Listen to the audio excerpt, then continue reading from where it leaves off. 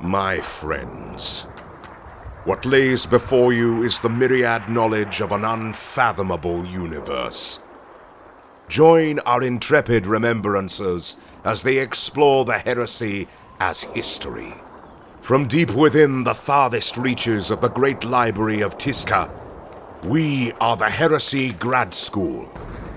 So said the War Master in his wisdom. Go forth, my sons, and illuminate them.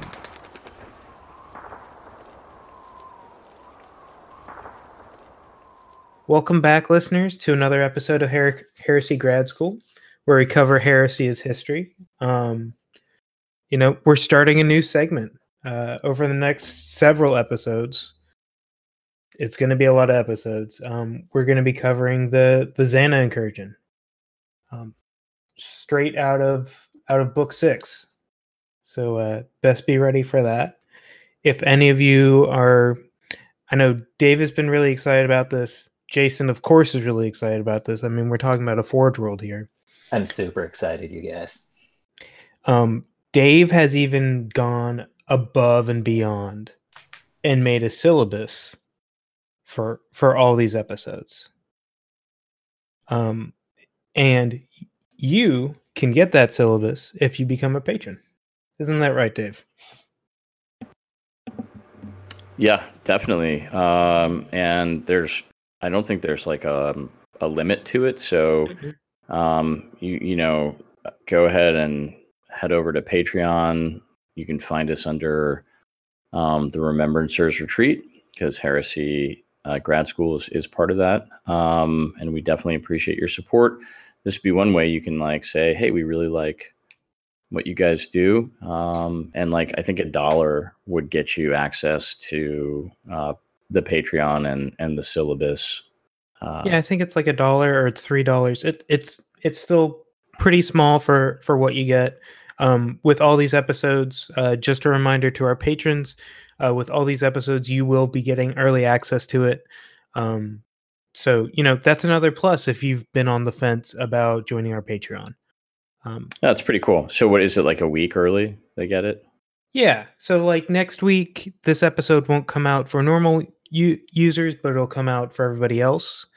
Or it'll come out for the Patreons, and then everybody else will get it the next week. That's pretty cool. Yeah. So I definitely wanted to do this. This is by no means twisting my arm, right? So this is something I've been wanting to do for a while, is really treat our coverage of the Horus Heresy as a proper,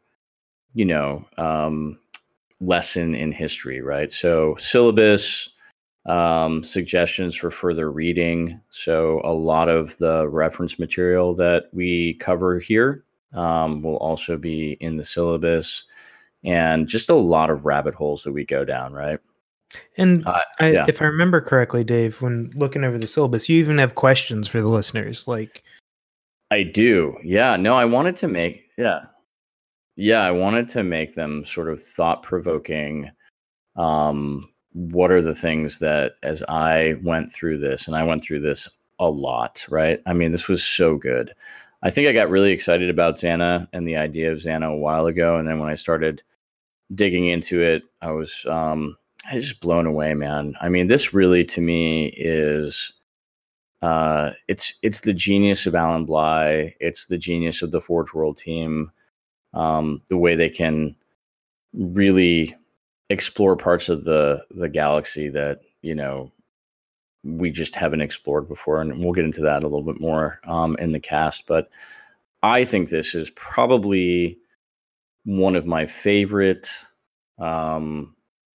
deep lore explorations of the Horus Heresy. Certainly, I've had a chance to really dig into. So I'm really excited to share that with you guys. If you want to be a part of that, I think we'll see where this goes. If we get enough sort of feedback and interest, I don't know, Pat. I'd like to maybe open up a Discord chat for maybe our Patreons to say, hey, come on and let's talk about it for maybe 45 minutes or an hour to see what happens. Yeah, I definitely think that could most definitely happen. We're also going to have guest lectures on for this series. Some Black Shield and Iron Hand experts, and then some Dark Angel experts too. And it's going to be a really exciting, action-packed series of episodes. Like the amount of work, and Dave gets all the credit for this. The amount of work Dave has put into this is phenomenal, and we are just excited to present it. I'm excited to do it. I'm excited to have you guys here, and we are going to have a lot of fun. So let's talk about some dark mech. The Xana incursion. Death has reared himself a throne in a strange city lying alone. Hell, rising from 1,000 thrones, shall do it reverence. Unknown poetic fragments collected in the Lexis Dramaturgica, circa M2. Part 1, The Edge of Empire. All right, so let's get into it, right? So part of the appeal, I think, of the Xana incursion is that it is a conflict that took place relatively, I would say, actually mid-Heresy, right? So if you think of Istvan 3 as sort of early Heresy, right? What kicked it all off? 003, M31, and Istvan 5, 005, M31, rough dates. Xana, the incursion, happened in 009, so certainly before we get into the Solar Wars and the Siege of Terra, and certainly before Beta Garmin. But it is an important conflict because it sort of plays on that early history, and then it really leads up into the final sort of climactic struggle, right? And so what I really like about Xana is, number one, it goes back and it sort of connects the dots on some of the early lore about the Xana Hellforge, which we'll get into later, but there was no mention of Xana through books 1 through 5. So this to me was, Alan Bly and the team going back and sort of making sure the history all meshed together.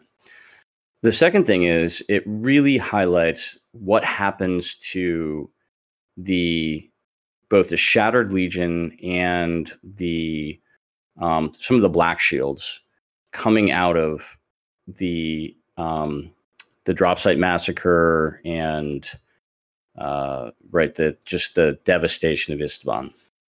And it puts the Iron Hands back in the mix. So to me, the Iron Hands really do get written off very early. They have, sort of the pre-Heresy Great Crusade to their name. And then they have Istvan, and it's like, that's it. Thank you very much for playing. Exit stage right. But this, to me, really brings the Iron Hands back in a very, very cool, very special way. So I really liked it for that. And then, of course, it brings some elements of the Dark Angels and some of the other Shattered Legions in. So all of that and the total force strength of the Xana incursion on the Loyalist side is about 1,000 Astartes. So a relatively small strike force that is able to have, as Pat called it, a sort of disproportionate impact on a Forge world that is almost the size and output of Mars. I think the way I described it was small footprint, large outcomes. So like you have a very small force for such a large endeavor, and then just the repercussions of everything. Yeah, which is almost the way the Loyalists have to fight this war after Istvan 5, because they took such heavy losses, at the drop site massacre. They took such heavy losses early on that this can't just be a war of attrition. It's got to be a war of of just disproportionate strikes and cutting off supply chains, and which is what Xana represents, right? It's this potential to provide materiel and war stock and munition to Horus, and the just the pushback to Terra. And so this really has a very critical impact, I think, on the larger campaign, and we'll see that later. But to me, it was it's just so good. With that, I think that's what I want to say to kind of to tee up Xana. What do you guys think? Well, one thing that consistently jumps out at me, and Xana, I think, is the perfect representation of this. Dorn, Rogel Dorn, Primarch of the terrific Imperial Fists, is not terrific at much of anything when it comes to interpersonal skills. And the Xana incursion, starting out, Xana's kind of, passively sort of stay out of it, this is your problem, neutral. Until Dorn and Horus both start making, offers. And I think it really highlights how not good Dorn is at this, because his offer is essentially to, like you mentioned before, to declare them traitors and excommunicate them, followed by Malkador coming in later and offering the terrific prize of removing that excommunication if they will supply the Loyalist forces. So that's something I'm very much looking forward to making fun of as we progress. And I think it should come as no surprise that Xana does not, in fact, go with that deal, which is just short of like some sort of mafioso racketeering scam. I mean, I'm just kind of excited to get into the actual guts of the Forge world, and the fact that, this is like, it becomes the very first Hellforge, thanks to Scoria. And I just think that lore is very interesting, and also the different battle automata that we see coming out of it. And then all of the color plate sections in this book around Xana are amazing and beautiful, and we can go in depth about every single piece of armor that's in it, every chip, like what happened to this Marine, what happened to this Thanatar, that kind of thing. Oh yeah, we definitely will. I think that's part of the genius of these black books, sort of unparalleled and unduplicated, unreplicated anywhere else. I think in sort of the Games Workshop, literature, is that they really do talk to each other, and they're rabbit holes within rabbit holes, and they're so much fun. But yeah, we'll definitely get into all that. Jason, do you, without further ado, would you like to kick us off?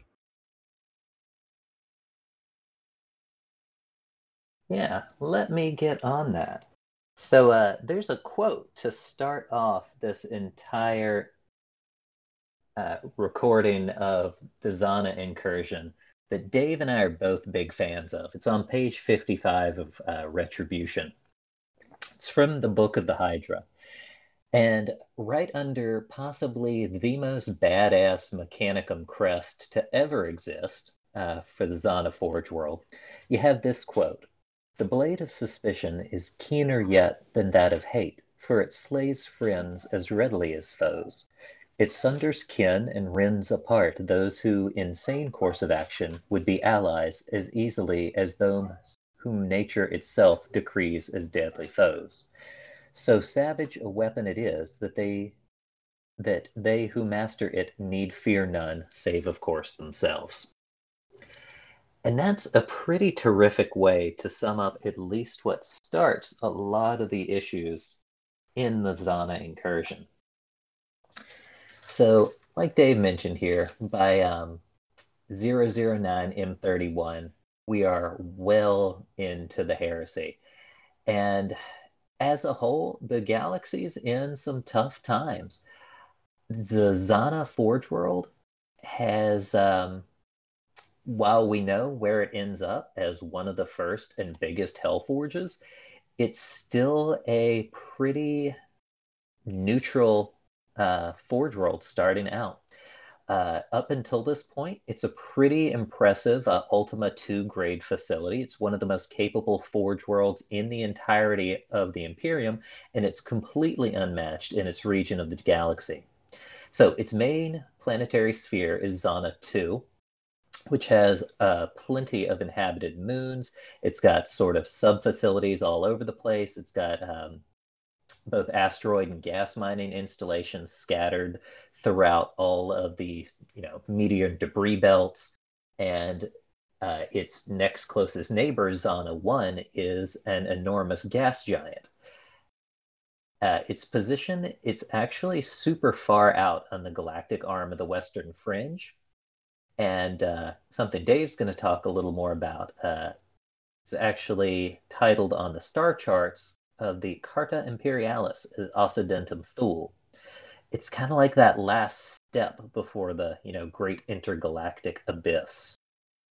So, Xana's masters are notoriously independent, standoffish, kind of a little xenophobic, much like a lot of the Forge Worlds we talked about during the Coronid Deeps.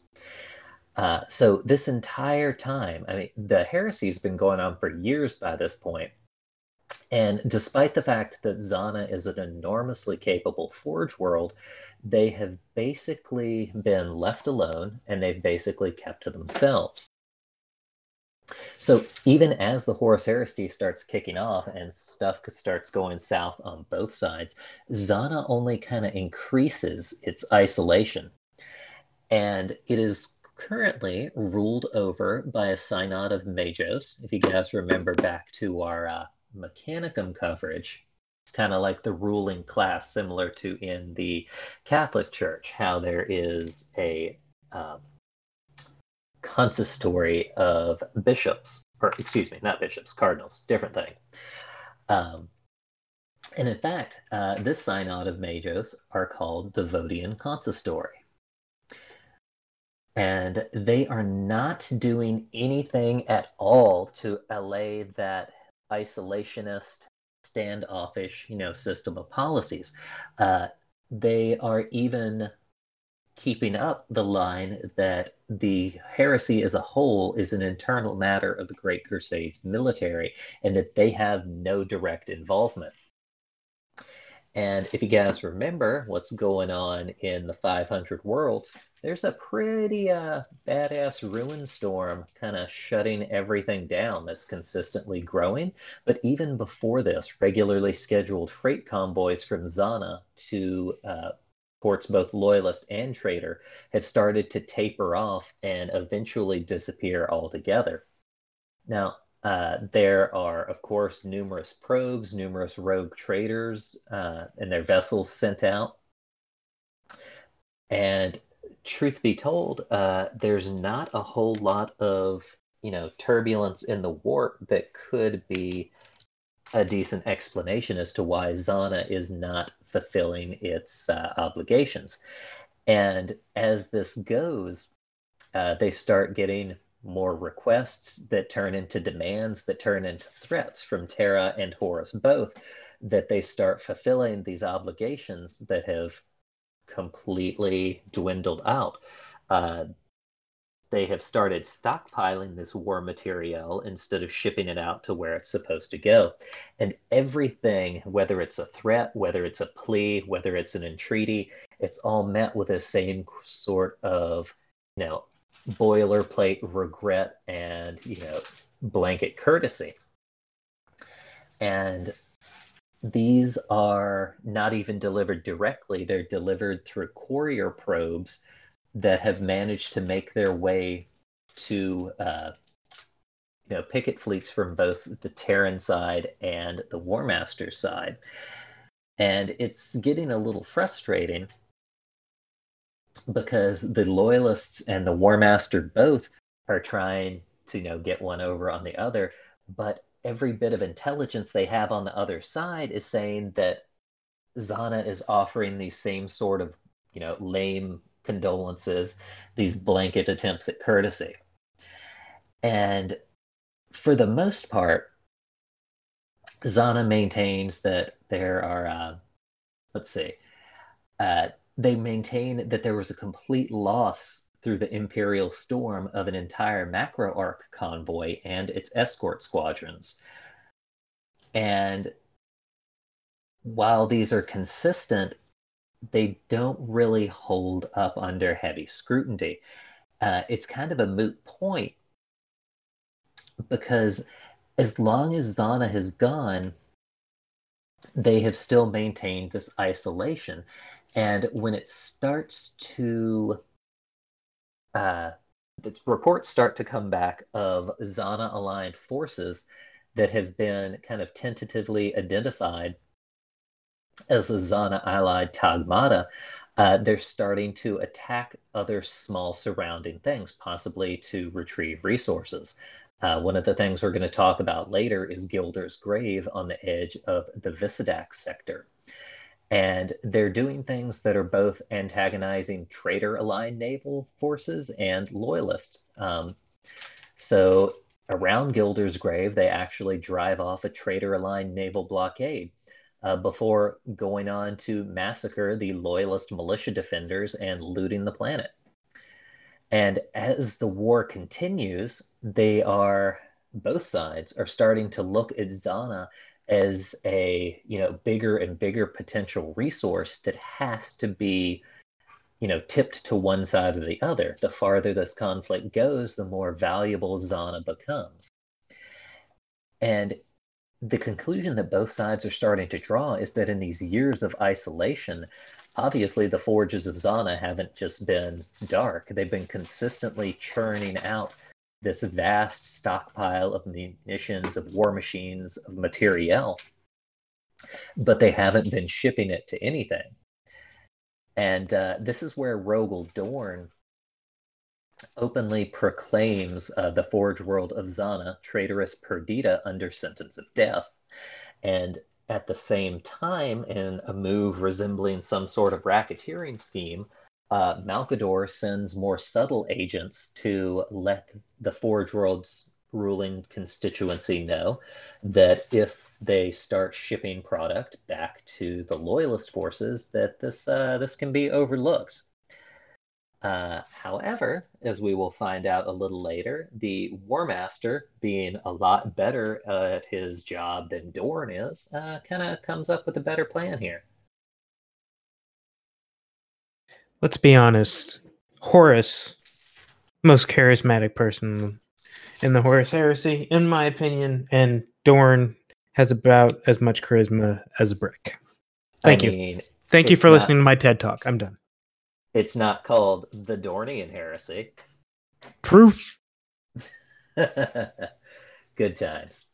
But that's kind of the overview of the opening moves of Edge of Empire here. But one thing Dave and I both wanted to touch on is Xana's a little bit different than some of the other Forge worlds we kind of talked about in the past. Definitely different from that super, super deep dive we did on Jawar Cod. Near and dear to all of our hearts, all three of us being Thousand Suns players. But Dave, Pat, what are your thoughts on how Xana's kind of different than some of the other forges we've touched on? Well, we'll definitely get into it. I think this was a really good setup for what comes next, which is, why is there a Primaris grade Forge World literally at the edge of the, sort of galactic, space, intergalactic void? Why indeed? But yeah, why is it allowed to be so quiet? Sorry, I didn't mean to interrupt, Dave. No, I mean, I think we'll get into some of the peculiarities of Xana, and really a lot of these Forge worlds, right? So we have to remember that the Ark Explorator fleets were launched during the Age of Strife without navigators into what was essentially Old Night, right? So as the rest of sort of human galactic civilization is tearing itself to pieces, Mars is the holdout, and it's still trying. And it's launching out these basic pods, these self-contained, self-propagating human civilizations. And I mean, they keep pretty good records. I want to say they keep pretty good records, but sometimes, records get lost. So we will definitely get into that next time. I think it's going to be one of the most interesting parts of this coverage, is sort of how Xana is different. But yeah, it reminds me how much I love the coverage of Forge Worlds, and yeah, really excited to go back. One thing I wanted to bring up that so I was going back some of my old show notes when we did the Coronid Deeps, and it really jumped out to me how much that this kind of aligns in the same sort of thought pattern. It makes me really happy whenever Forge World does something super deep like this, or the Coronid Deeps, where, I mean, let's be honest, you don't play Horus Heresy unless you like Space Marines, but it's really nice to see engagements where they're not the main sort of highlight. It's a little new and a little different to get Mechanicum on mortal forces. And that's a lot of what we're going to see here with the Xana incursion, because the involvement of Space Marines, while I think it's about 1,000 of them all told, they are not the most important players in this engagement. Yeah, no, I completely agree, Jason. It's just part of the reason why I think we gravitate to this this lore as being just really compelling, because it does shine a light into the dark places of the dark millennium, right? And using that in the 31st sense of the word. But so speaking of sort of where Xana is located, and going back to some of my earlier comments on, I think this is Alan Bly going back and doing a little bit of cleanup work, because at the same time as he was writing, maybe not personally writing, but certainly he sort of had the his hand on the helm of Book 6, Retribution. He was also writing Imperial Armor 13, which was I don't know, Jason, was it The Lost and the Damned? It was basically the last Imperial. It was the last Imperial Armor, maybe the best Imperial Armor book to ever come out, which was a coverage of all of the sort of daemonic machines that existed in the 41st millennium. So you can see a lot of crossover. Xana being a huge part of the Hellforge production in the 41st millennium. I feel like this was maybe his attempt to go back and sort of clean that up. Hey, where was Xana? How did we miss that in the early lore? Let's go back and put that on the map, right? So if we go back and look at Book 1, which is Betrayal, which kicked it all off, and you open it up to the front cover of the book, you see this right inside the front cover, right? You see this beautiful layout of the galaxy, right? From everything from the Halo stars, the Ghoul stars, the Eastern Fringe, the Veiled region, to the intergalactic void on the western edge of Segmentum Pacificus. And this is something that I think I never really appreciated on like a visceral level, is that the intergalactic void is not holistic in the sense that it's just everything that lays outside of the Milky Way galaxy, because we have names for those. The intergalactic void is a very specifically the sector of space that lies to the western, if you're on a like flat map, cardinal direction, western direction of Segmentum Pacificus. And it actually is the intergalactic void if you think about it, because if you look at a 3D map of the Milky Way galaxy, this would be the, I guess, the spinward. No, sorry, this would be the trailward. And this is dark space. So for anything to be out here is very sort of peculiar. Why would you launch in this direction, right? There's not a lot out here. If you look at the map and you look at sort of Segmentum Pacificus, it's by far the most sparsely populated in terms of sort of stellar space, solar systems, subsectors, right? This is the most sparsely populated sector of space we have. So why would you launch out here is the first question. Why would anything be out here? And that the second thing I want to say is, if you look at book 1 and the inside cover, we have an amazing treatment of known Forge worlds, to the extent that I don't even know all these Forge worlds, right? I know Styges, I know Lucius, I know Ryza, I know Griffon, but Greya, Akatron, Anvilus, these are Forge worlds that I don't think I have a very good understanding of. And even Sarum is on here, so we know what happened to Sarum. So I think to go back and sort of add Xana back in there as a major grade Forge world was very cool, and it's something that we get in book 6. And then the idea that there is this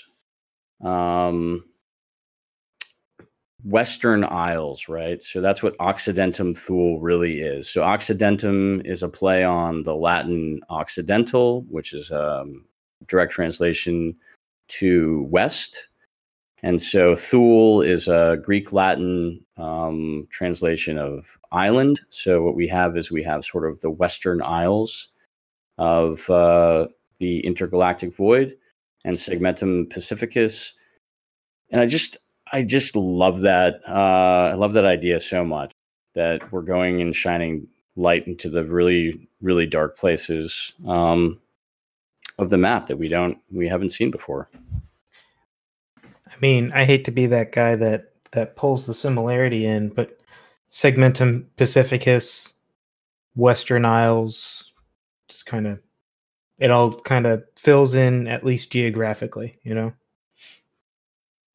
Pat, let's be super honest. I mean, I don't think you've ever really been sorry to be that guy. Oh God, no! I'm never sorry to be that guy. I just said it for emphasis, you know. Whatever. Right. No, Pat, we love you, man. I think you're the guy that you're the voice of the listeners, right? You just make sure that as the listeners are screaming at their radio, like, your voice is heard, right? So it's good. It's good. Keep us honest, man. Yep. Yeah. So I don't know how much more we want to get into this, but I will say that some of the stuff that Jason covered earlier on is beautifully laid out for you guys on page 58, 59.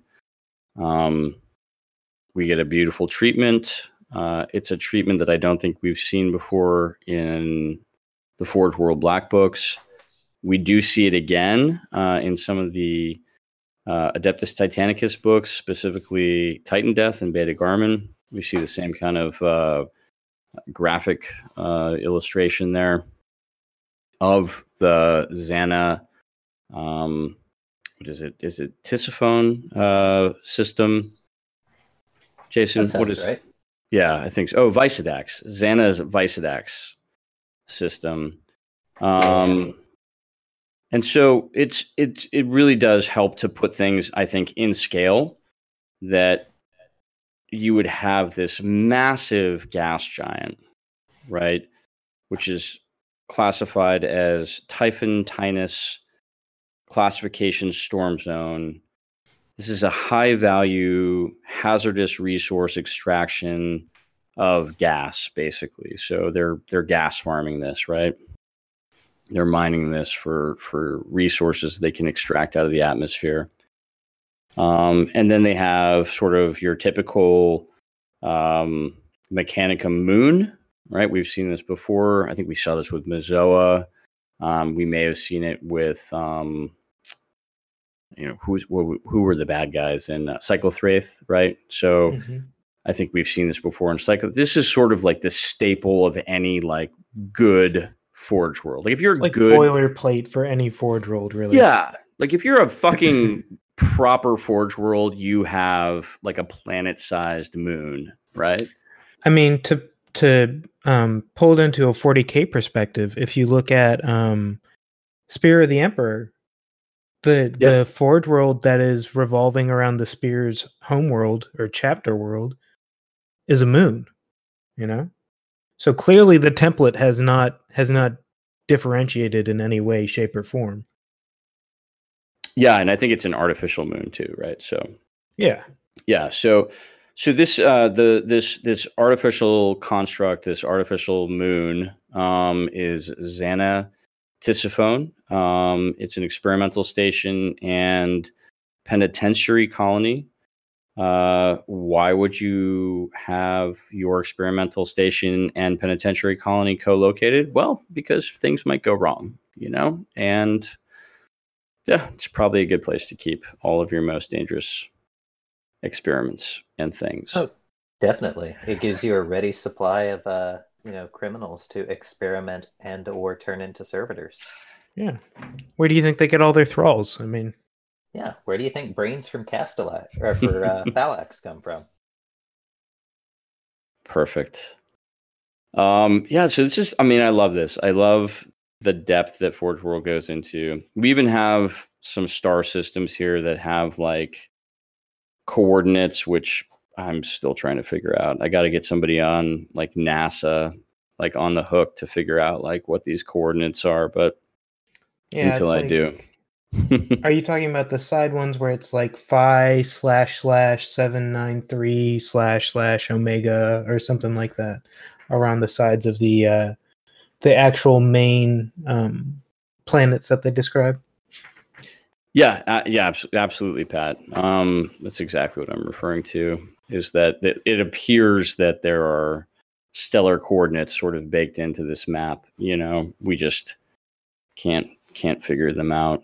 But yeah, this map does actually give us a lot of background detail. If you really are to dig into it, the first thing I would say is that Xana 2 is classified as an omnis potentia.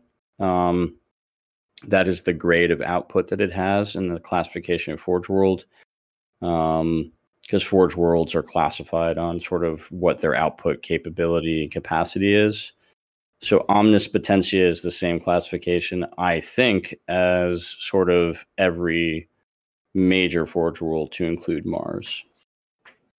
Jason will undoubtedly correct me if I'm wrong on that. That sounds right. But yeah, so Tithe Grade Ultima 2.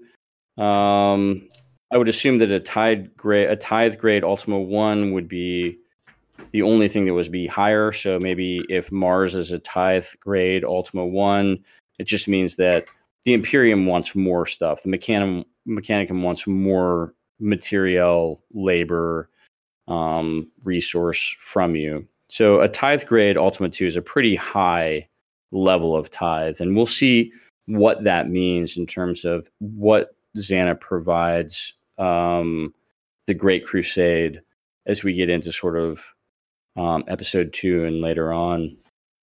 I think what's really interesting here is we have an unknown patent. So we don't know where the patent came from. We only know that it happened during the Age of Strife, which is a long time, right? It's like 6,000 years. We don't really know where in there Xana was founded. Don't really know a whole lot more. And then we get this warning, right? So it's like this sort of, traitorous perdita warning. And traitorous perdita is actually an interesting Latin phrase, which means traitors lost. So you could interpret that as lost to the Imperium.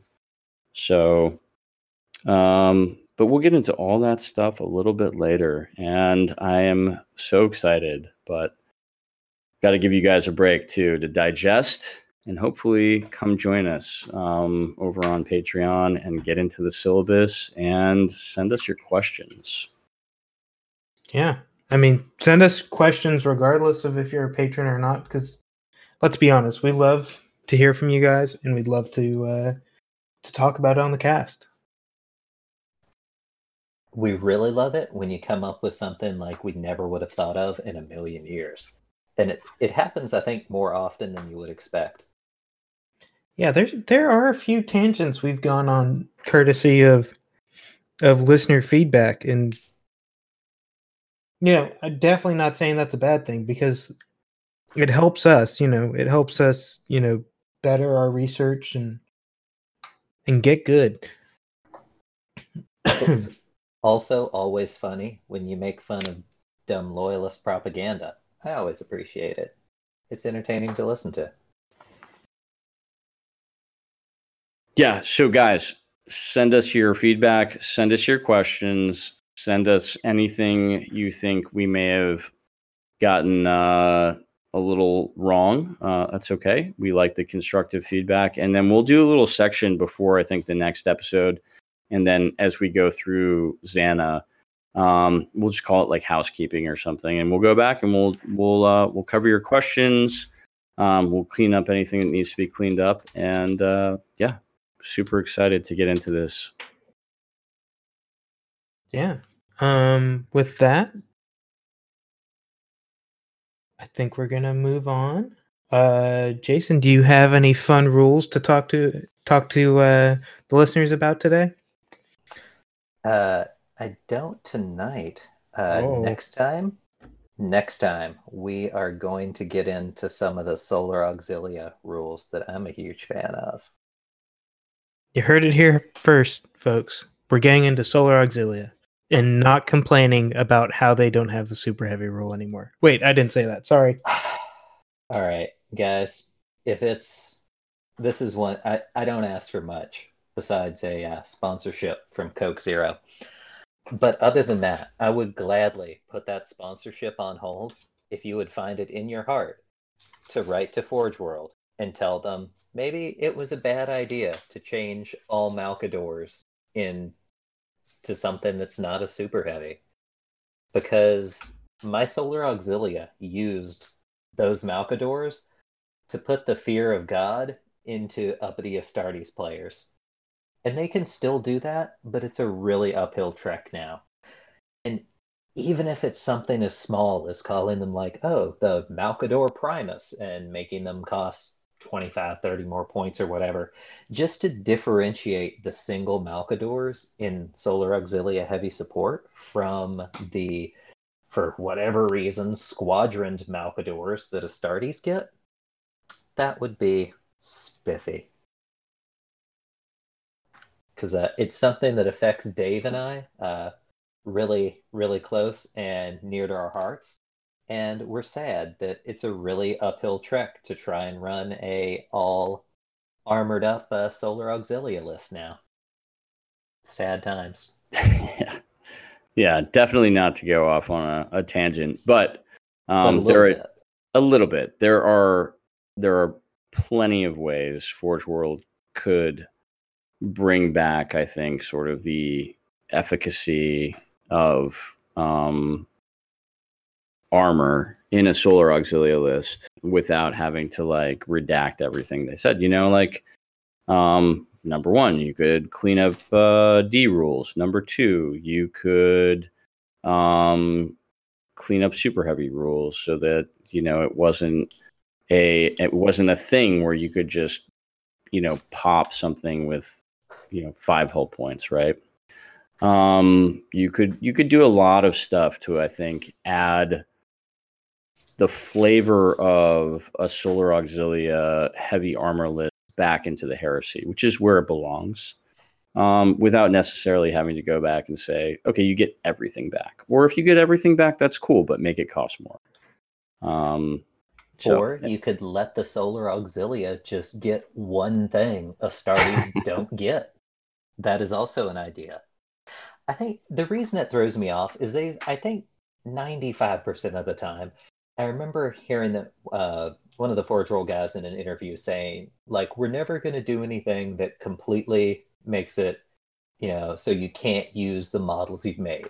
We may adjust some points, we may shift some stuff around, but we're going to make sure you can use your models that you bought. And I really like that, and I think this is maybe the one time, and it really bothers me because Malcadors are so terrific, but because they're not super heavies any longer, they can't use the best variant, which is, and I'll argue this with anyone, the battle cannon and the demolisher cannon on the same chassis. Those are the most fun you will ever have with a super heavy body, short of a Malcador Infernus against an Imperial Fist player, but I digress. And if you have two ordnance weapons on a vehicle that's not a super heavy, you can't use them in the same turn because an ordnance weapon being fired on a non-super heavy makes everything else snap shoot, and you can't snap shoot a template weapon. Yeah, which is crazy, right? So we won't Pat cut this out if we go long, but do not cut this out, Pat. They must know. Valdor, are you kidding me? This is podcast gold. I'm not doing shit. Yeah, it really makes the Valdor Infernus almost unplayable because you get a, what is it, Jason? A crew shaken or crew stunned result? Single crew shaken, single crew stunned will knock the Malcador Infernus out for an entire turn. And this is it's not a heavily armored vehicle. I think front armor 13 and side armor maybe 11 or 12. Well, but I think it's 13, 12, 11 with 6 hull points. That being said, the last one that I destroyed was Dave's, and I popped it with can openers. But which is fair. You could always have done that. That was the way to do it. But yeah, I think it seems ridiculous to spend the points, put something on the table that had that sort of really punch to it, and then say, okay, a glancing hit, well, not a glancing hit, but anything that lets you roll on the vehicle damage table, number one, has a chance of just blowing it up, which is fucking crazy for the points and how many hull points it is. And then number two, I mean, if you get the lowest result, you just can't use it. So it's okay, whatever. You might get one good turn out of it. That doesn't strike me as quite as bad as the Demolisher Cannon battle cannon, mainline battle tank Malcador at shaking itself so it can't use its other template weapons. But that's definitely up there. And let's be honest, the Malcador Infernus was terrific. I don't know about you, Dave, but 50% of the time it didn't do a whole lot, but man, did it put the fear of God into some Astartes players. It did. It was the first thing that people were going to go after because everybody knew you were going to take the chemical munitions upgrade, and with the poison 2+ and the pinning and the Hellstorm Torrent. Yeah, it was really good. It was really good, but it was also sort of the backbone of an anti-infantry, Solar Auxilia armored list, and as it should be, because it was, I mean, that's what it was. That's what it was there for. The Solar Auxilia on foot don't get there. The Solar Auxilia in the air, debatable, don't get there. So it's just, I'd like to see them come back. Because it's not a list that you see a lot. It was not a list you saw a lot anyway. I think. I mean, it really wasn't abused. There were no Solar Auxilia players I'm aware of that were out there like trying to cram in every Malkador they could. And guys, I know there's somebody out there that would argue this point, but it's really okay for an Astartes army to not get a thing. It's okay that they don't have Dracosans. Whew, so controversial, Jason. I know. It's okay that they don't have a Malkador Infernus. And I think there's so many groups I've, listened to online that you remember way back when the rules updated for when it was still running off 40k rules, and there was that whole controversy on multi-bombing, how people just straight up said, well, I know Games Workshop said you can only use one grenade in an assault, but that's stupid, so we've just decided to universally ignore it.